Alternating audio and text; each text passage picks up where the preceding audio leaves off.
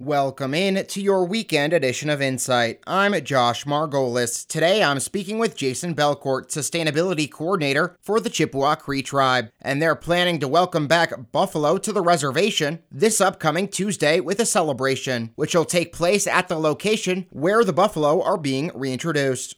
The location is 1 mile west of Box Elder, formerly known as the Banana Farm. So like I said, it's 1,200 acres. It's got running water on it as well as its own well, and so we've developed the water.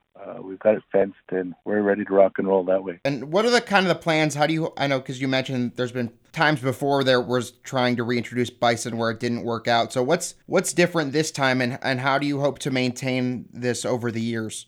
So again, such great organizations as Intertribal Bison Council, they help support us. So realistically, what are we bringing back? We're bringing back a cultural herd, something that's spirituality, and we hope it does good for our people. What's different this go around is ITBC is there to support us. The council is there to support us. We have a 7-member board that actively is pursuing grant money, and one day we hope to become sustainable. So we have a management plan for 20 head, and we're getting our feet wet, reintroducing ourselves to the buffalo, and we're bringing in 11 head. So we'll start there and build up. How has the pandemic and other issues changed things? Because when I spoke with you back in the summer of 2020, you were hoping to have bison pretty soon back on the reservation, and the plans were a bit different.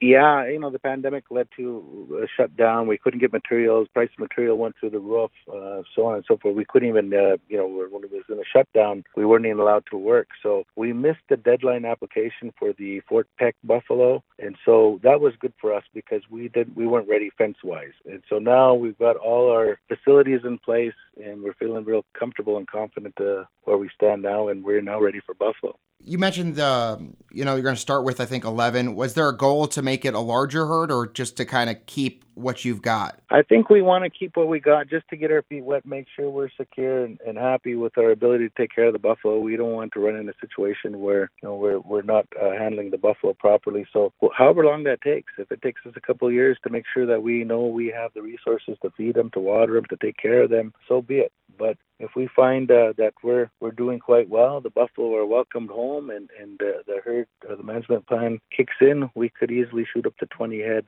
provided that we have the resources to take care of them.